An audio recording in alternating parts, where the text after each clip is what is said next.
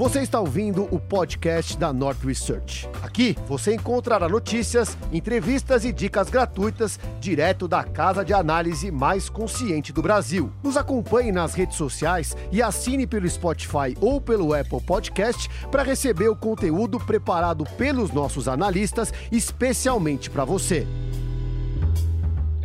Olá! Muito bom dia a todos! Estou com os meus queridos nordeanos aqui. E aí, pessoal? E aí, pessoal? A gente percebe o quanto o home office faz mal para as pessoas quando são 4 horas da tarde e Marília Fontes dá bom dia. É mesmo.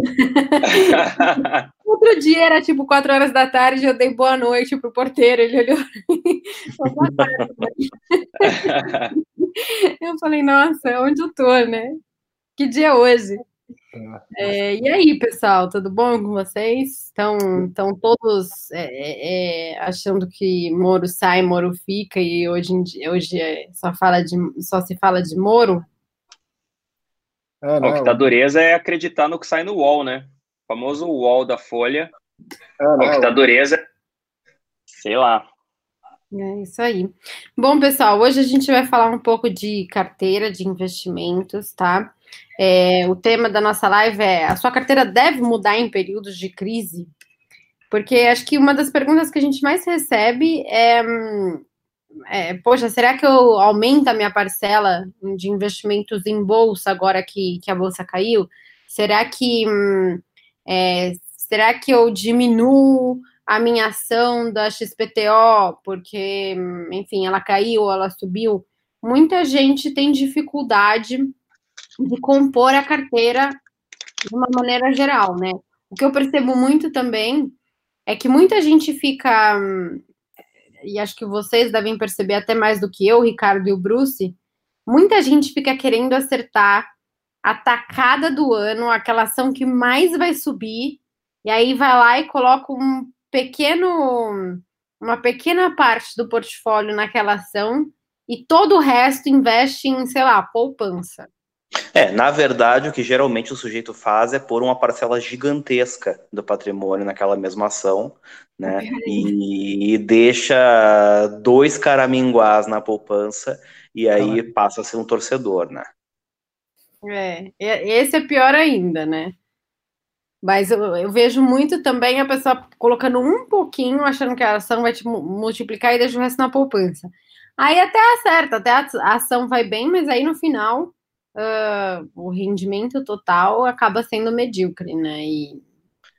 Isso aí é mais ou menos como aquela coisa, sei lá de comprar o trailer de opções que tem 0,001 do patrimônio em uma opção que de repente dispara 600, 700, 800% e sai por aí alardeando que é o mestre do universo, né? Essas coisas também acontecem. Outra coisa que também é muito comum, né, eu tenho a impressão de que, na maior parte das vezes, é um grande desafio fazer o pequeno investidor enxergar a carteira dele como um todo, né? Como se fosse assim, um time com os seus diferentes jogadores. Você ter posições mais ofensivas, você ter posições mais defensivas, e entender que em certos momentos algumas coisas vão apresentar um desempenho melhor, em outras coisas vão apresentar um desempenho melhor, e que o resultado da sua carteira vai ser, na verdade, uma soma de todos esses componentes.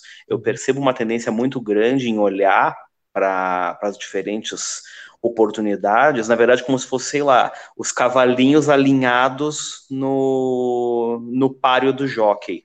E o cara se frustra porque vê uns correndo mais do que os outros e achando que ele tem que colocar todo o dinheiro dele naquele que vai correr mais rápido, que vai chegar na frente, quando na verdade bolsa é uma coisa muito mais muito mais estratégica, né? Você tem que ter posições de ataque, você tem que ter posições de defesa, você não pode achar que você vai simplesmente se concentrar somente em posições extremamente agressivas, e quando a gente extrapola isso aí para portfólio como um todo, a coisa fica ainda mais escancarada, né? Tem gente que não tem renda fixa, Tem gente que está completamente concentrado em ações, tem gente que está completamente concentrado em um número minúsculo de ações, e consequentemente, quando o mercado vira, as pessoas ficam um pouco desnorteadas, e aí começam a questionar o que estão fazendo com suas carteiras. É isso mesmo, principalmente no mercado de baixa, quando você percebe que as 2 ou 3 ações que você tinha estão caindo muito, aí você percebe que você não tinha estômago para aguentar aquela posição que você estava levando. Né? Todo mundo quer se achar muito ou agressivo ou arrojado. E aí coloca uma parte substancial do patrimônio em 2 ou 3 ações que são super arriscadas e deveriam se multiplicar várias vezes. E quando vem um mercado de baixa, percebem que eles não aguentam, vão tentar, às vezes, reduzir na pior hora e acabam deixando muito dinheiro na mesa simplesmente pela carteira estar descorrelacionada com o perfil de risco. E quando isso acontece, tem um fenômeno que é muito interessante, né, Marília? É o cara que geralmente está numa posição super agressiva na carteira, aí depois que o mercado vira, né, em bom português, quando a M acontece, aí ele quer ir para uma posição conservadora. É aquela coisa que a gente vê, né, de economista dando entrevista na Globo News. Depois que a bolsa caiu 50%, eu acho que você deve ir para renda fixa. Exatamente. Não, a volatilidade, isso é maravilhoso. A volatilidade está elevada, o risco está maior, então tem uma alocação menor em renda variável. Mas, tipo assim, quando a bolsa está lá em cima, você aumenta a alocação em renda variável. Aí a bolsa cai e você vende. Tipo assim, compra quando sobe e vende quando cai. Tipo, multiplica isso por umas 10, 20 vezes, pronto, quebrou, né? Joga o dinheiro fora. O que o Breck ia falar? Não, eu acho que assim, as pessoas têm, e aí eu não estou falando, são investidores de várias naturezas, tem essa síndrome do bilhete premiado, né? Que é tentar acertar a grande tacada, né? Acho que uma das grandes belezas da Bolsa é justamente você poder investir em vários tipos de negócio, né? É muito comum as pessoas acharem que o empresário, né, achar que o negócio que ele tem é um negócio seguro, porque ele tem bastante conhecimento, ele faz aquilo todo dia, ele não vê as ações da empresa dele balançarem, né? E aí, assim, toda a carteira dele, às vezes a realidade de grandes empresários, né, grande parte do patrimônio dele é representado por aquele negócio. A grande beleza da Bolsa é você poder investir em vários negócios ao mesmo tempo, com riscos diferentes, potenciais, né, diferentes também, e você diversifica o seu risco, né, e você está investindo nas melhores empresas possíveis do mercado. Então, as pessoas ignoram essa questão de que uma das belezas da Bolsa realmente é você poder diversificar, né, e não... eu sei que muita gente quer tentar acertar a próxima Magazine Luiza, né, a gente até brinca muito com isso. Eu diria até que isso joga contra o gestor, tá? Eu que analiso fundos, né, quando a gente olha o histórico de alguns gestores de 5, 10 anos, a gente se preocupa em olhar da onde veio aqueles retornos, de onde vieram aqueles retornos, né? Então, assim, quão diversificado foram aqueles retornos, porque se o retorno é explicado por um evento só, por uma ação só, né, isso mostra, vamos dizer assim, uma concentração de algum evento que aconteceu, pode ser por acaso, que representam muito daquela rentabilidade. Então, assim, a beleza da Bolsa também é você saber diversificar e ponderar bem essa carteira, né? Eu sei que é sedutor acertar a grande porrada. Eu até fiz um exercício outro dia, né? Eu vi que as pessoas, a gente acaba, né, por conta do nosso trabalho lá na Nord, a gente acaba divulgando sempre 2 ou 3 recomendações de alguma das séries para as pessoas terem consciência do que a gente faz, mas lembrando que essas 2 ou 3 recomendações, elas fazem parte de um racional de uma carteira de 10, 15 papéis, né? E aí eu vejo que algumas pessoas ficam muito nervosas com o que está acontecendo com uma ou outra empresa que foi divulgada, né? Casos, por exemplo, de Via Varejo, as locadoras, Prio, enfim. E aí eu faço a pergunta sempre para a pessoa seguinte, eu falo assim, olha, se você está muito, muito, muito preocupado com esse case específico, talvez é porque você tenha uma alocação maior do que você deveria nesse caso específico. Tá?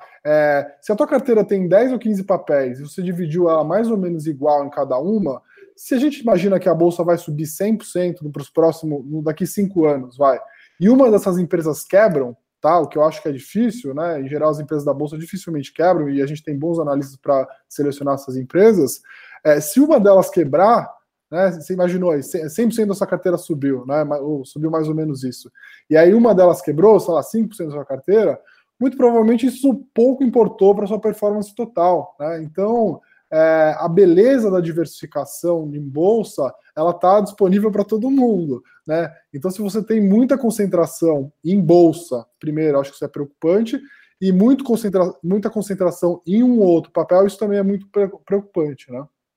O Renan está falando aqui, estou com 70% em bolsa e FIIs e 30% em renda fixa. O Bacana está falando 77% em FIIs, 8% em ação e o restante em renda fixa. E a Alice, 80% em bolsa, 10% em emergência e 10% em dólar e em ouro. Quer dizer, as pessoas acho que estão bem alavancadas aqui. Como é que está o resto? Eu queria que vocês me falassem aqui também. Isso é legal, né? Como é que vocês estão também? O Gabriel está 100% em bolsa. É impressionante, as pessoas aqui realmente, Thiago, 95% em renda fixa, o Thiago tá bem mais tranquilo. Mas sobre o que o Breia estava falando, pessoal, postem aí o quanto vocês têm em bolsa, o quanto vocês têm em renda fixa, em FIIs, em outros tipos de ativo, em fundos. Porque fundo de bolsa é bolsa, né? Fundo multimercado é multimercado. Mas sobre o que o Breia estava falando, tem uma historinha que é interessante, né? Tava o Warren Buffett, o quarto cara mais rico do mundo, e o Jeff Bezos, o cara mais rico do mundo, a última vez que eu chequei. Não sei se mudou agora, né? Talvez tenha mudado com a crise. Mas os dois conversando, o Jeff Bezos vira para o Warren Buffett e fala, cara, o que você faz é muito fácil. Por que todo mundo não segue essa estratégia que você usa? Aí o Warren Buffett vira para o Jeff Bezos e fala, porque ninguém quer ficar rico devagar. Então é exatamente isso, né? Tipo assim, o cara quer achar o bilhete premiado, quer ganhar na cena, quer ficar rico em, sei lá, 3 meses, 4 meses, e acaba jogando dinheiro fora, né? Ninguém entende que investir é probabilidades, você não vai acertar todas as vezes também. E, assim, você pode tomar muito risco e dar errado, e simplesmente você toma muito risco e joga o dinheiro fora, ou então você pode tomar pouco risco e dar muito certo. Então, tem todos esses tons de cinza, tanto na bolsa, quanto em renda fixa, quanto em fundos e tudo mais, que dependem de probabilidades, né? Então, é por isso que a gente também diversifica as carteiras, né? Não coloca, senão eu colocaria todas as carteiras em uma ação só. Fala, não, essa é a minha maior convicção, 100%, tudo aqui. Mas não existe isso, né? Porque tudo tem risco, tudo tem algum nível de diferenciação, né? Algum nível de probabilidade de dar certo, de dar errado, as coisas dependem de coisas diferentes, então é sempre bom ter uma ideia boa de, tipo, aonde você está entrando, por quê, e ter confiança naquela alocação, né? Eu tô vendo aqui que tem muita gente com bastante bolsa, mas tem pessoas aqui também com patrimônio bem diversificado, 30, né? 30 fundos, 30 bolsa, 30 renda fixa e 10 de alguma coisa. É legal porque, assim, você tem que conhecer o seu perfil. O que a gente vê muito aqui na Nord é o seguinte, a pessoa... Nós temos relatórios de várias classes de produtos, né? Então, o Breia faz o relatório de fundos, até perguntaram aí, eu vi no chat, quando a Nord vai ter relatório de FIIs? Muito em breve, tá, pessoal? Tá mais perto do que vocês imaginam. E aí a gente vai lá e tem um relatório de fundos, tem um relatório de renda fixa, tem um relatório futuramente terá o relatório de fundos imobiliários, tem um relatório de ações, ações small caps, ações dividendos, quer dizer, um teoricamente é mais conservador que o outro. Aí a pessoa vai lá, escolhe só o relatório de bolsa, acaba investindo só em bolsa, e se a bolsa cai, a pessoa fala assim, nossa, mas olha só, olha só, vocês me venderam um relatório de bolsa. Não, você procurou um relatório de bolsa, né? Os relatórios, eles vão ter aquilo que eles dispuseram a ter. O relatório de bolsa, por exemplo, do investidor de valor, vão ter ações de valor. É isso que o analista vai procurar. O relatório de small caps vai ter ações de small caps, é isso que o analista vai procurar. O relatório de fundos vai ter os fundos, entendeu? Então, assim, você como investidor tem que procurar montar o seu portfólio. E aí sim, você vai nos respectivos relatórios procurar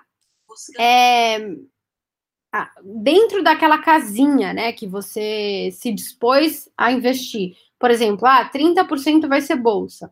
Então, dentro dos meus 30% de bolsa, eu vou nesses relatórios escolher essas ações, ou não nos relatórios, ou, enfim, você mesmo vai estudar o que seja. Mas você precisa, assim, o primeiro passo é a composição do seu portfólio. Não sei se vocês concordam.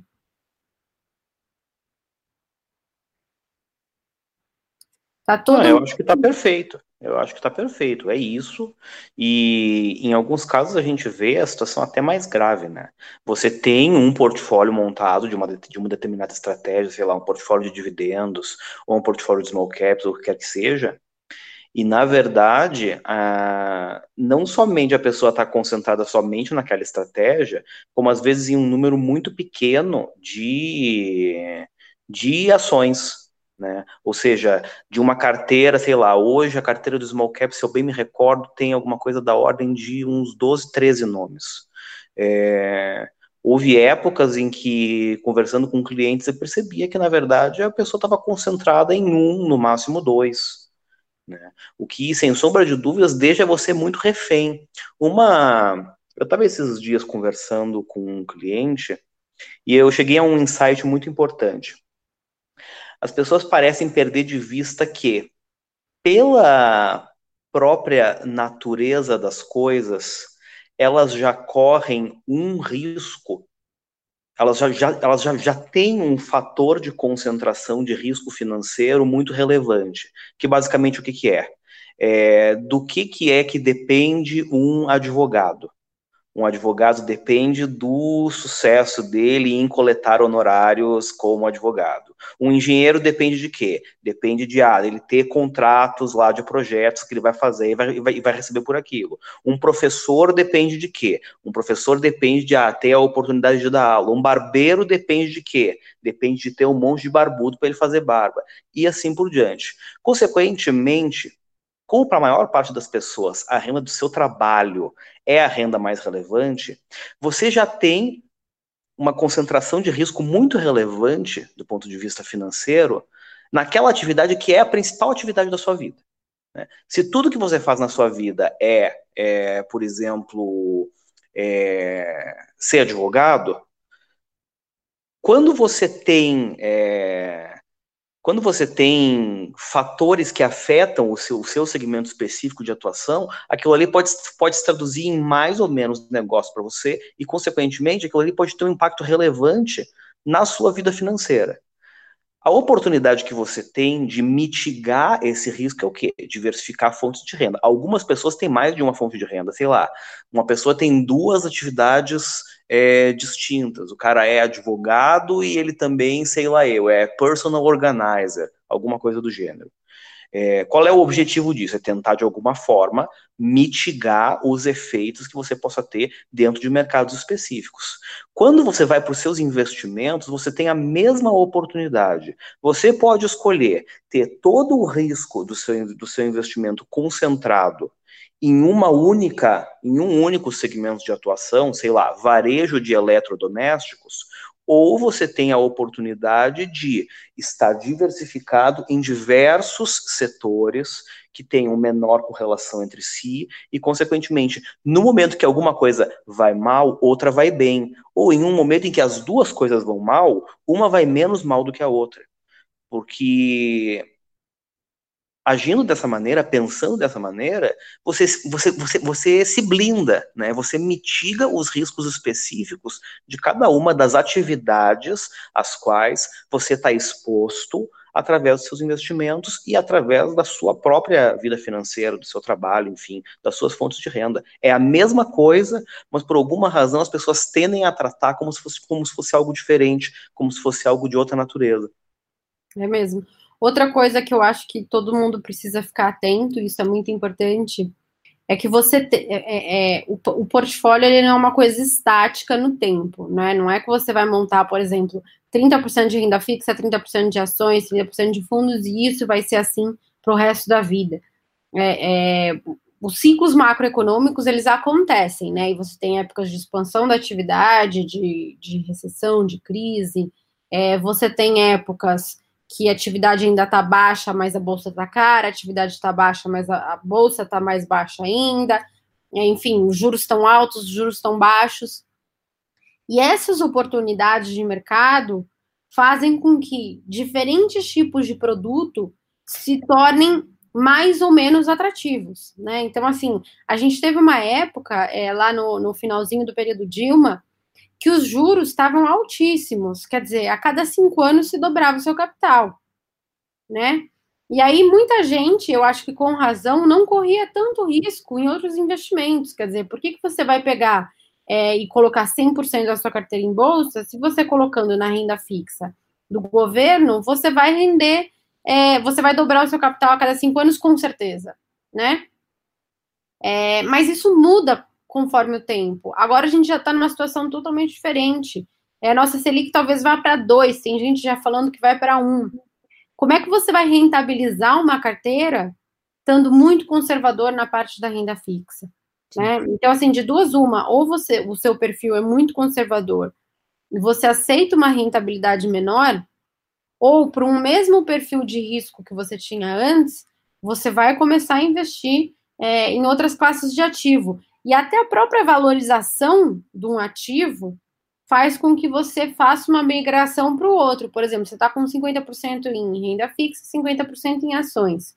As ações subiram muito, automaticamente você vai passando esse extra, né, de tempos em tempos para a renda fixa para manter aí o seu drawdown máximo, a sua perda máxima. E isso vai fazendo com que você vá ponderando essa carteira ao longo do tempo. Então, assim, o seu portfólio não é algo estático, ele tem que ser algo dinâmico. Eu vi que alguém perguntou... Opa, eu tô mudo? Tô mutado não, né? Eu vi que alguém perguntou de suitability, né? Isso é uma coisa legal que eu acho que vai ter que ser alterado ao longo do tempo, né?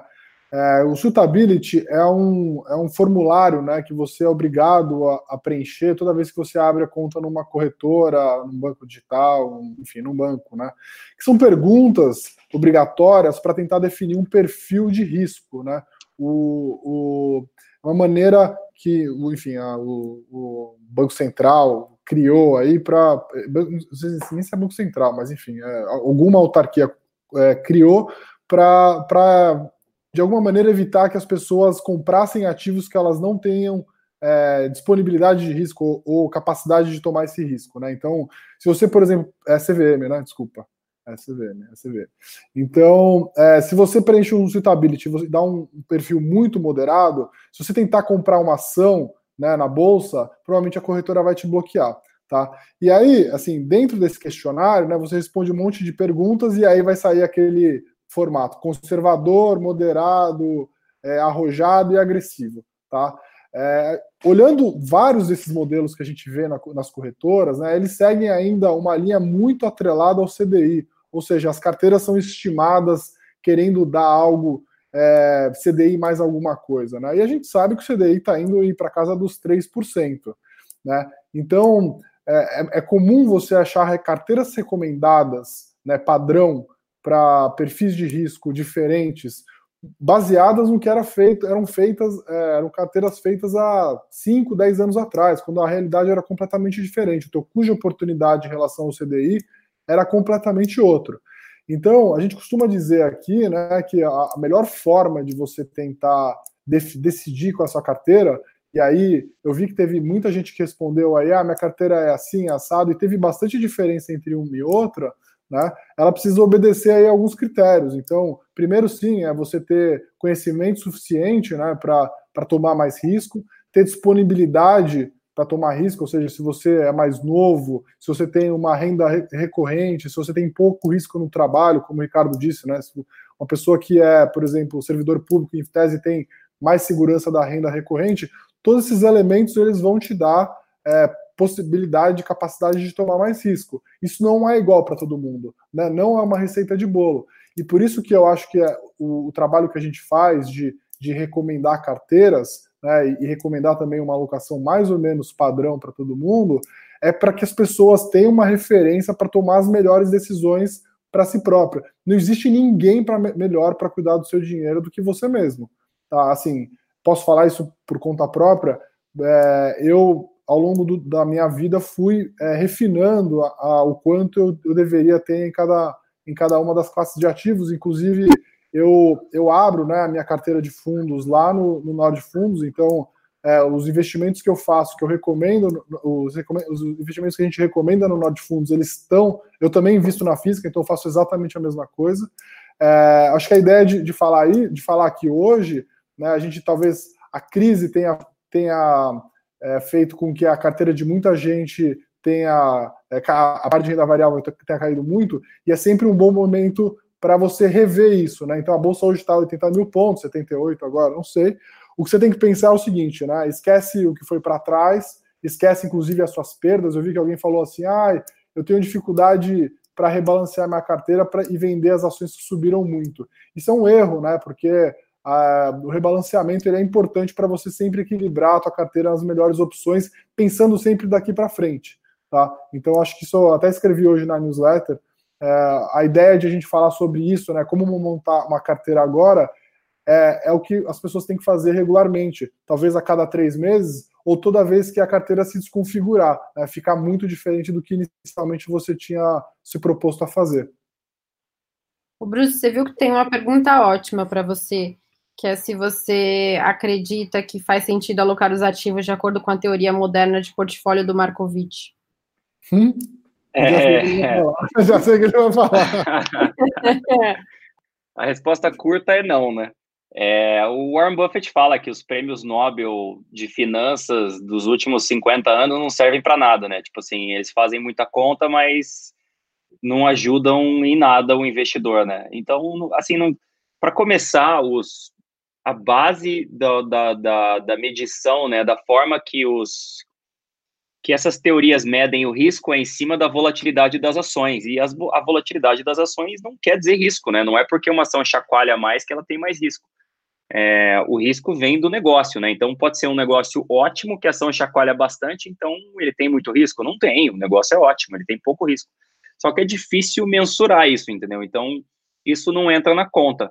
E isso aí joga por terra tudo que os prêmios Nobel de Finanças descobriram, entre aspas, nos últimos anos aí. A melhor forma de você montar a sua carteira é em cima do seu psicológico, né? Tipo assim, o quanto você consegue lidar com volatilidade, quanto você consegue lidar com perda.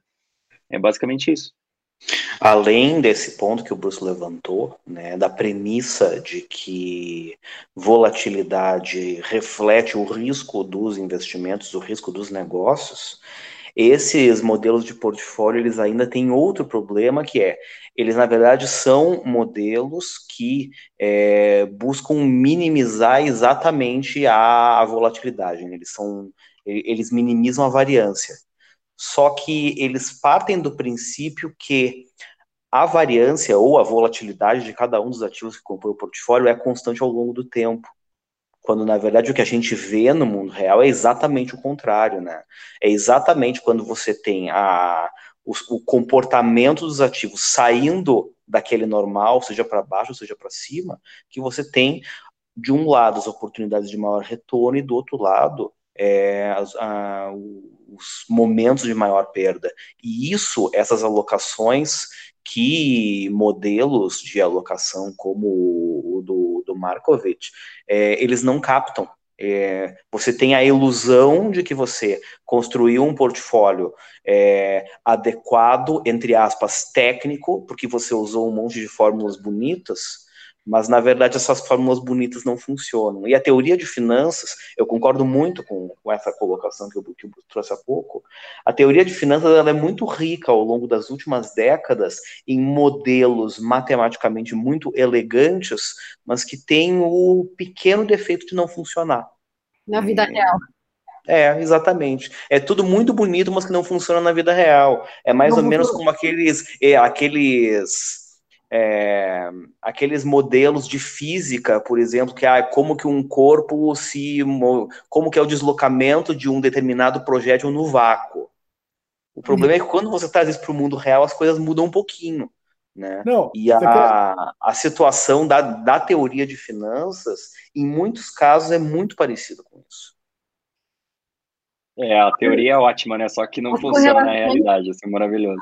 As correlações também se quebram, né? Ele parte de um pressuposto de que as correlações vão se manter ao longo do tempo. E no meio de uma crise, as correlações se quebram. A gente viu isso nessa crise, né? O primeiro movimento do ouro foi cair.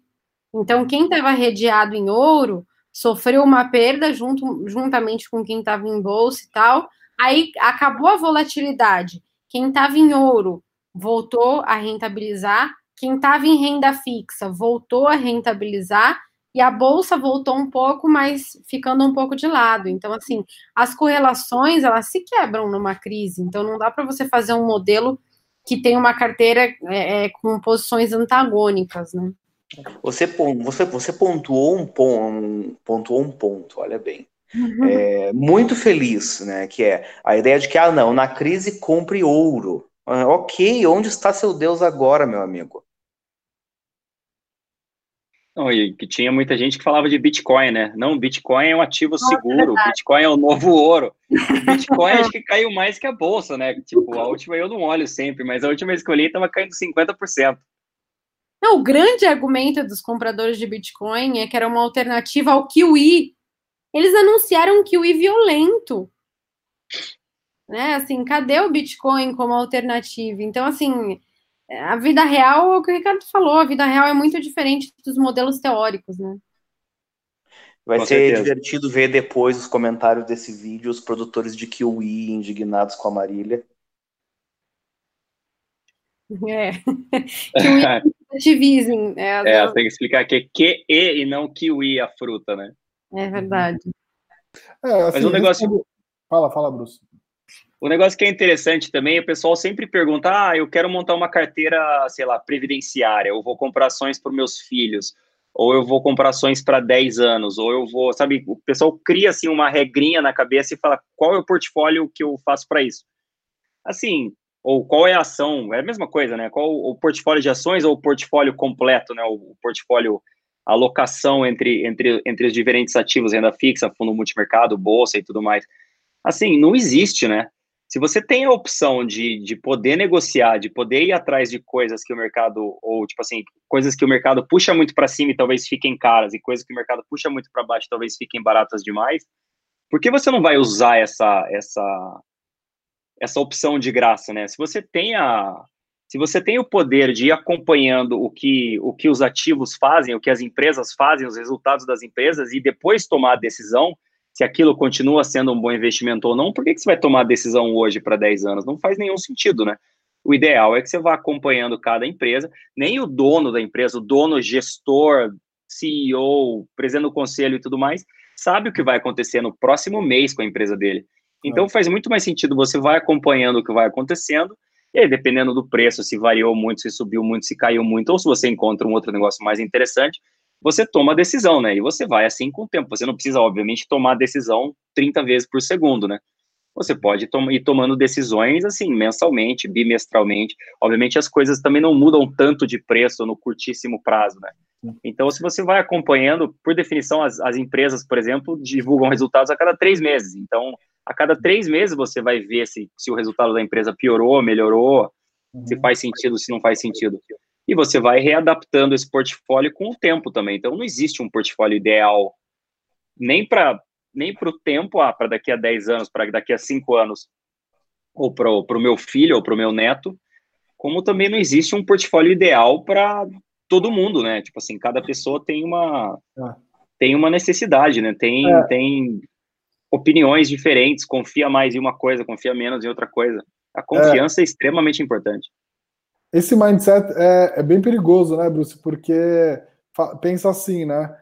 Eu comprei isso aqui, uma carteira previdenciária, e aí o papel subiu muito, ficou muito caro, o cara fala assim, não vou vender porque isso aqui é para daqui 10 anos. a ação pode ter ficado num preço tão absurdo que se você não vender, provavelmente você vai ter prejuízo dali para frente. Então, você tem que pensar sempre dali para frente, né? Se a tua carteira hoje virasse tudo dinheiro, né, você compraria as mesmas coisas? Essa é a pergunta que você tem que fazer de tempos em tempos. Se você fizer isso todo santo dia, você vai ficar maluco, né? Uma outra questão que acontece muito para quem investe em ações diferentes é assim: tô tendo um prejuízo muito grande nessa ação, então não vou vender, vou esperar voltar a dar dinheiro. Ou, essa ação eu já ganhei muito, ela voltou para o preço que eu comprei, então eu vou esperar ela voltar para o preço máximo que ela já bateu. Essas regrinhas mentais que a gente cria são péssimas para o investidor, para o investimento, né, para sua carteira. Você tem que avaliar, sim, a sua carteira de tempos em tempos. Como o Bruce falou, eu acho que de 3 em 3 meses, eu acho que é um bom momento para você avaliar. E também toda vez que o mercado ficar numa condição como a gente viu acontecer aí nos últimos meses, né? Então a carteira, sei lá, uma posição de bolsa cair 40%, muito provavelmente sua carteira ficou desconfigurada do que inicialmente você gostaria. Eventualmente você botar um pouco de renda fixa em bolsa, dado que caiu muito, faz sentido, né? Mas essa reavaliação, então, em tempos de crise, eventualmente uma ação que você gostava muito, que vai ser muito afetada pelo lockdown, até pelos resultados do próprio setor, eventualmente você vai ter que vender uma ação, ela com lucro ou com prejuízo. A sua carteira tem que refletir as condições de mercados daqui para frente. Então, a gente fez algumas mudanças, né, em algumas das carteiras, tanto em valor quanto dividendo aí nas últimas semanas, small caps também. Algumas oportunidades surgiram. Então, a ideia da gente conversar sobre isso é que, sim, a gente finalmente entendeu, quer dizer, a gente conversando aqui muitas vezes, né, a gente sabe que isso é preciso ser repensado de tempos em tempos. Então, a ideia daqui, a gente está lançando, né, hoje o projeto Imersão, que são 30 dias aí, a Marília pode explicar melhor, são 30 dias onde a gente vai, todos os analistas da Nord, a gente vai se envolver em ajudar as pessoas a fazerem a sua própria carteira de investimento, né? Passando aí por renda fixa, por fundos, por ações de dividendo, as pessoas entenderem bem os fundamentos de cada uma dessa classe de ativo e saberem colocar, né, da melhor maneira dentro do seu portfólio, dentro do seu perfil, né? Acho que inclusive tem uma pergunta que aparece muito aí, né, que é como combinar ações de dividendo, ações de valor. Isso é uma dúvida que muita gente tem. Talvez vocês, Ricardo e Bruce, poderiam até falar sobre isso. Acho que você tocou num ponto legal aí, Breia, no seu comentário. Muita gente fica presa também no preço que pagou, né? No preço médio. Não, então eu paguei 10, eu só posso vender depois que subiu de 10. Fala assim, cara, não, né? Tipo, de vez em quando as coisas mudam. De vez em quando, imagina, uma ação que você comprou a 10 e uma outra ação no mercado negociava a 20. As duas caem para 5. A que negociava 20 tem uma possibilidade de crescer mais, ou então ela se beneficia na crise, ou então ela é um pouco mais resiliente, ou então, sei lá, alguma coisa acontece que a ação que está sendo negociada que caiu mais é mais interessante no retorno, entendeu? Não faz diferença que você comprou um negócio a 10. Faz diferença que você possa migrar de cavalo e ir para um cavalo que talvez se recupere mais rápido, né? Então, assim, não faz muito sentido você ficar preso no preço que você pagou. Aí muita gente me fala, não, mas o Warren Buffett nunca faria isso, porque o Warren Buffett fala não perca dinheiro. A regra número 1 do Warren Buffett é não perca dinheiro, né? A regra número 2 lembre da regra número 1. Mas, assim, o que ninguém entende é que o Buffett também vende com perda. Não só vende com perda, quando vende com ganho, vende no 0 a 0, vende de qualquer jeito. Inclusive, outro dia ele vendeu aéreas com perda, né? Ele comprou há um tempinho atrás e agora elas despencaram com a crise, ele vendeu, diminuiu a posição dele, não sei por quê, porque ele não explica, mas foi isso que aconteceu. Basicamente, o que ele quer dizer com não perca dinheiro na bolsa, não é não perca dinheiro em uma ação específica. Não tire dinheiro da bolsa quando a bolsa caia, essa é a regra. Então, se você entra na bolsa, você vai ficar com pelo menos aquele patrimônio na bolsa até a bolsa voltar a subir. Então, se você entrou no fim do ciclo, espera o próximo ciclo. Ou se você entrou no low do ciclo, maravilhoso. Tipo assim, o período que demora para você ganhar dinheiro vai ser mais rápido. Mas o que ele quer dizer não é que você tem que ficar com as ações que você comprou, mas que você não pode tirar dinheiro da bolsa quando a bolsa cai, né? Não faz nenhum sentido você comprar lá em cima e vender embaixo. Não, agora aumentou o risco, que nem a gente comentou no início da live, né? Normalmente os bancos de investimento são assim, não, bolsa 120 mil pontos, target para o Bovespa 150 mil pontos. Bolsa 60 mil pontos, target para o Bovespa 80 mil pontos. Mas, cara, como assim? Tipo assim, 120 mil pontos era super compra e agora a 60 mil pontos não, reduz, venda, fique longe, o maior risco. É justamente o contrário, né? Você tem que comprar quando a bolsa cai, senão você vai jogar dinheiro fora, né? Eu já fazendo vi, errado, basicamente. Eu já vi cara falar que não vai vender as ações porque não queria pagar o imposto. Pô, e pagar imposto é bom, cara. O problema é ter prejuízo. Pagar imposto é maravilhoso. E vender com prejuízo é melhor ainda, né? Que você não paga imposto da próxima vez que você vender com lucro, né? Você ganha de volta o dinheiro que você perdeu, digamos assim. O Hilton tá perguntando, assim, em linha com o que o Bruce falou, Marília, a carteira da Nord terá hedge contra cisnes negros, como defende o Nassim Taleb? Veja bem, cisnes negros, assim, por definição e pela própria definição do Taleb, são não antecipáveis, tá? Então, assim, quando eles acontecem, você não sabe que eles aconteceram. Quer dizer, você não tem como antecipar um movimento de cisne negro. Ele acontece, você não sabe nem de onde veio, nem para onde vai. Então, assim, não é que o Taleb defende que você faça hedge contra cisne negro. O Taleb defende que você faça hedge sempre, tá? E a Nord não faz hedge em opções, em dólar, enfim, nesses ativos. Por quê? Aí é uma filosofia. Qual é o nosso hedge? O nosso hedge é comprar barato, tá? É você comprar bons ativos baratos, tá? Tal que eles têm um margem de segurança suficiente para aguentar solavanco. Então, essa é a ideia, tá?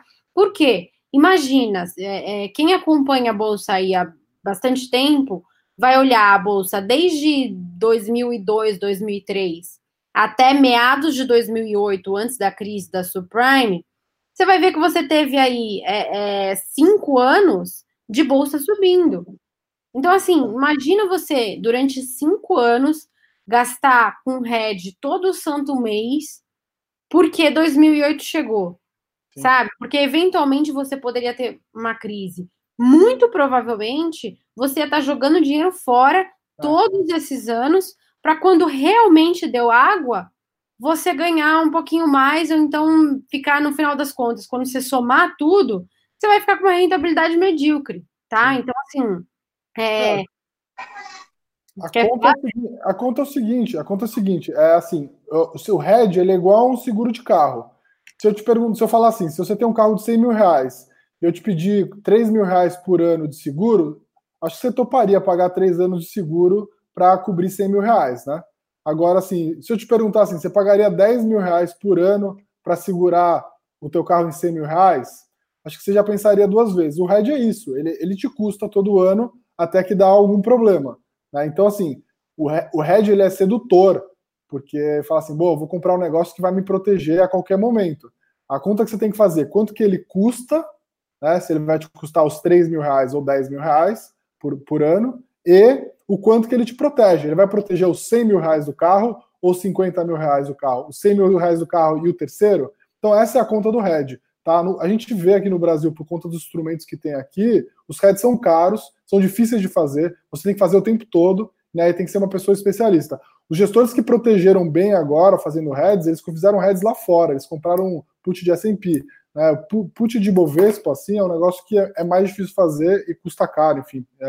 A vol aqui é muito alta, né, então acho que é muito sedutor ficar falando em hedge agora, mas o que a gente vê na prática é que é difícil de implementar e custa caro. Você tem também timing, né? É que também tem muito... O pessoal acha que o hedge é mágica, né? Tipo assim, eu vou fazer o hedge e eu vou me proteger sempre de qualquer perda. Cara, não. O hedge depende muito do market timing também. A não ser que você faça o hedge o tempo inteiro e aí você vai jogar seu dinheiro todo fora, basicamente. Você nunca vai ganhar dinheiro. Porque senão todo mundo faria, né? Por que um fundo como o Verde perde dinheiro em 2020? Tipo assim, cara, o Stuberg é especialista em fazer hedge de opções. Por que ele não fez hedge nessa crise? Dessa vez ele esqueceu. Cara, não, ele não esqueceu. Ele sabe fazer isso muito bem feito, mas assim, não funciona fazer o tempo inteiro. Você escolhe o que você vai fazer e depende muito do timing, né? Então, falar que o hedge vai te proteger sempre é uma enorme falácia, não faz nenhum sentido. E todo mundo que fala que ganhou bastante dinheiro comprando opções tá mentindo, né? Tipo assim, o cara fala, não, com essa opção eu ganhei muito dinheiro. Ah, mas e todas as opções que você comprou antes? Não, isso aí o cara esquece. É tipo aquele seu tio no churrasco que chega e fala, nossa, ganhei um monte de dinheiro na bolsa. Eu comprei, sei lá, Itaú, quando a bolsa estava 62 mil pontos e ganhei, sei lá, 30%, 40%. Aí você fala para ele, mas tio, você não tinha ações antes da crise? O que você fez com as outras ações? Ah, não, essas ações aí, elas continuam lá, estão caindo 50%, mas isso eu não conto, eu só conto o ganho, entendeu? É tipo assim, no mercado financeiro só tem ganhador, né? Tipo, o pessoal só fala do que deu certo, né? O pessoal sempre esquece do que deu errado antes. E comprar opções é um negócio, assim, extremamente difícil, depende muito de acertar o timing. E, assim, cara, se desse certo, uma pessoa como o Stuberger, que é o gestor do Verde, já estaria, assim, ele já é bilionário, né? Então não tem muita graça. Mas ele estaria muito mais bilionário, ele seria muito mais rico que o Buffett operando opções, entendeu? Pô, Marília, A tudo isso que o Bruce falou, eu ainda acrescentaria mais duas coisas. A primeira delas as pessoas só pensam em fazer hedge depois que você já teve o evento de risco. É mais ou menos como você de dentro da sala de cirurgia querer ligar para a Sul América, para a Mil, alguma coisa assim, para fazer um plano de saúde, tá? Ou então você com um carro batido tentando ligar para Porto Seguro para fazer um seguro do seu carro. Porque além de todas essas questões que estão colocadas, como muito bem pontuado pela Marília, você fazer ativamente operações de hedge exige que você faça sempre. E a grande maioria das pessoas, além de tudo, não tem a disciplina operacional necessária. E a isso se soma outra coisa, que a gente defende essa questão de usar como principal estratégia de gerenciamento de risco comprar ativos cujos valuations efetivamente fazem sentido, porque isso acaba se traduzindo numa estratégia de proteção. Se você compra coisas a preços que fazem sentido, não importa o que aconteça com o mercado, com as flutuações de mercado no curto prazo. Se você fez a avaliação correta das compras que você fez, você vai eventualmente ganhar dinheiro. Ao passo que o hedge, né, estratégias ativas de proteção, parecem servir como salvo-conduto para as pessoas tomarem riscos na outra ponta que talvez sejam um pouco desmedidos. É isso aí. Então, assim, no final, acho que o que a gente está tentando falar aqui é que montar uma carteira é tão importante quanto acertar a próxima tacada da bolsa. Você montar uma boa carteira, uma carteira coesa, uma carteira que ela, por completo, se valorize, é tão importante quanto uma dessas caixinhas da sua carteira ser muito rentável, tá? Não adianta você ter uma operação boa aqui e um monte de operação ruim do outro lado. No final, você vai ter um retorno medíocre. E montar a carteira, por sua vez, é uma coisa completamente pessoal, que depende do seu nível de aversão a risco, dos seus fluxos, como disse o Breia, do quanto você está perto ou longe de se aposentar. Então, assim, no final, você tem que ter os instrumentos, tá? O instrumento em termos de conhecimento para montar a sua própria carteira, a carteira que faz sentido para você, tá? E pensando nisso, a gente da Nord lançou agora o projeto Imersão do Nord Advisor. O que é o projeto Imersão? A gente vai ensinar exatamente isso, como você monta a sua carteira, com o seu perfil, com as suas necessidades, o que é importante você levar em conta, tá? Porque a gente dá a nossa carteira também, né? Uma carteira exemplo, uma carteira que você pode servir como base, mas a gente te ensina o que você tem que olhar para fazer as suas próprias variações, tá? Que isso é importante. Então, durante 30 dias, a gente vai mandar áudios e vídeos, enfim, vários materiais para quem estiver no Nord Advisor, para exatamente ensinar essas pessoas a montar a sua própria carteira uma carteira coesa, uma carteira que se sustente ao longo do tempo, que eu acho que isso é bem mais importante do que acertar a próxima tacada da Bolsa, tá? Acho que essa crise mostrou, já deu para mostrar bastante isso. E lembrando que quem quiser ter acesso ao projeto Imersão, tem o link aqui embaixo, tá? Na descrição do vídeo. E além do projeto Imersão, você faz parte do Nord Advisor, que tem o relatório de renda fixa, tocado por mim, com títulos do Tesouro, títulos de crédito privado, enfim. Você vai ter o relatório também do Breia, com fundos multimercado, fundos de bolsa, enfim. O relatório também do Ricardo de dividendos, ações que pagam dividendos, e o relatório do Bruce, investidor de valor, tá? Com as ações de valor da Bolsa. Então, esse relatório, essa carteira, né, essa composição de carteira com os 4 produtos e durante os 30 primeiros dias, tá, o projeto Imersão aí com os ensinamentos a respeito de como você montar a sua carteira de investimentos. Então, acho que com isso dá o panorama completo. É o que eu falei, não adianta você chegar, assinar o relatório de bolsa, aí bolsa especificamente caiu e você acaba achando que, não, a recomendação foi ruim. Não, você procurou bolsa, né? Foi isso que você procurou. E, na verdade, você tem que pensar em termos de patrimônio. Por exemplo, a renda fixa, lembra que eu falava para vocês, aí eu vi até alguém comentando no chat, que, eu tinha falado que a renda fixa morreu. Exatamente. Como é que a gente estava posicionado na renda fixa, né, antes, no Nord Advisor? A gente estava apenas em pós-fixados.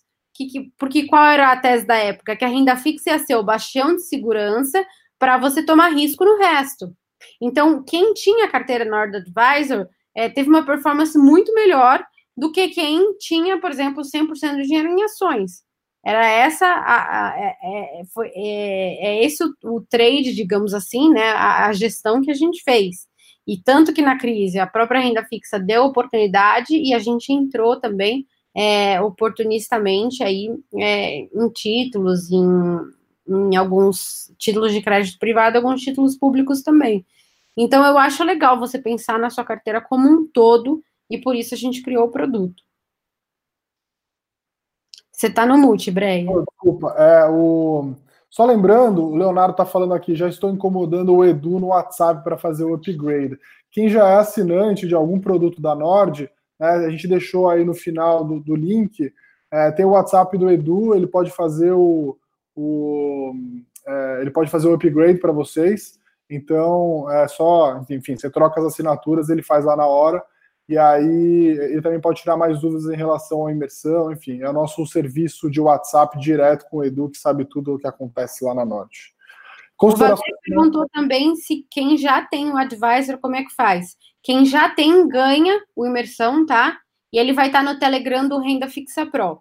Então, você vai receber automaticamente, não precisa fazer nada, não precisa se inscrever, você vai receber automaticamente o Imersão. Boa. Temos tempo para mais uma pergunta aí? Tem alguma pergunta que vocês olharam legal para responder?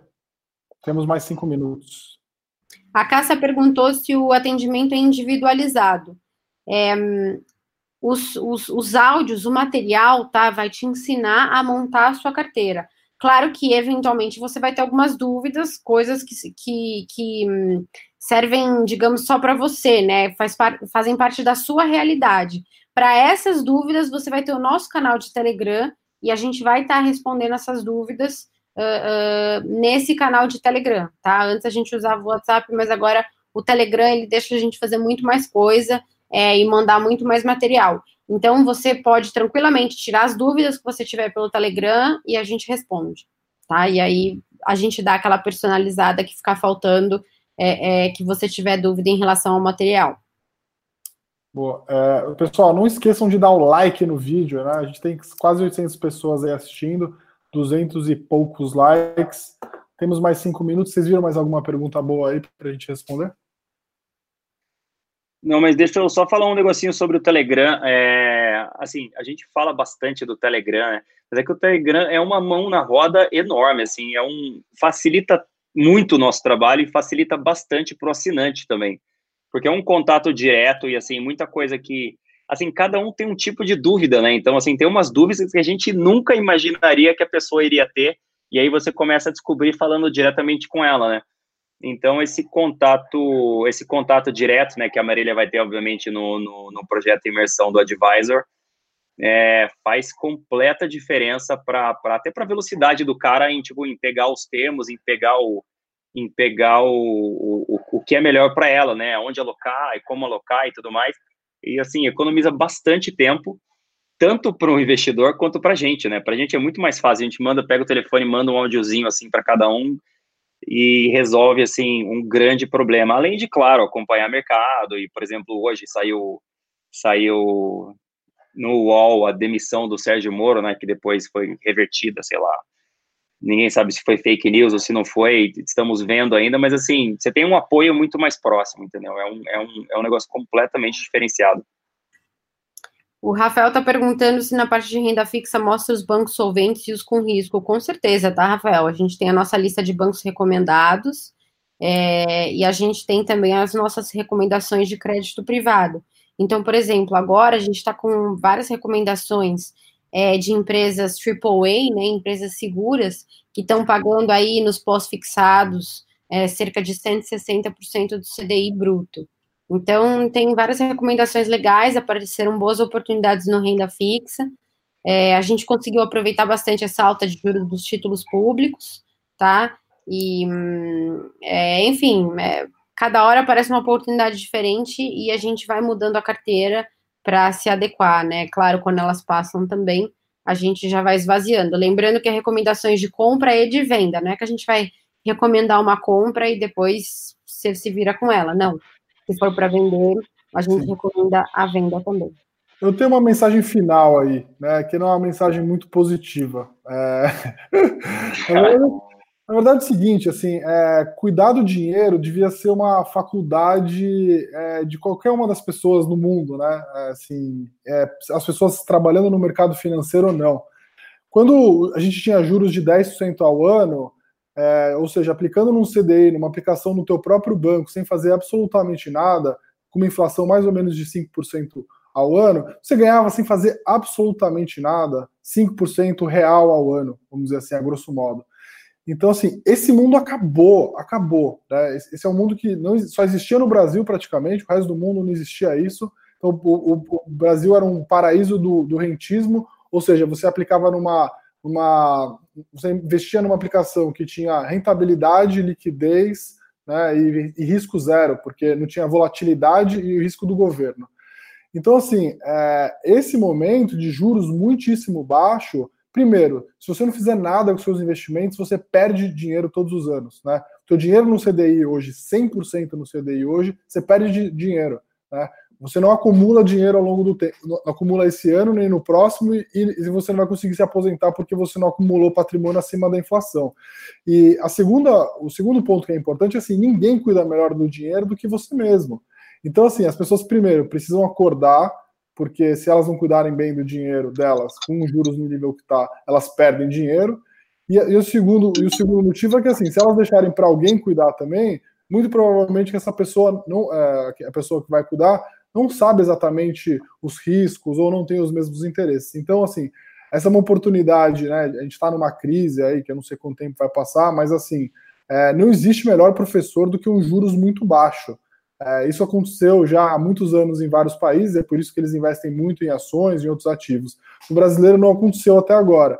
Então, assim, eu acho que esse é um bom momento para as pessoas despertarem essa vontade de melhorar, né, a sua relação com o dinheiro e investir de uma maneira mais efetiva, e a gente está aqui para ajudar vocês a fazer isso, né? E eu vi que perguntaram também quando que vai começar. O material começa segunda-feira, tá? Então, quem tiver interesse, tem até domingo para procurar mais informações e depois já começam os materiais. Tá bom, pessoal? Muito obrigada aí por todas as perguntas, muito obrigada pela participação de vocês e um grande abraço a todos. Tchau. Valeu, tchau. Valeu, abração.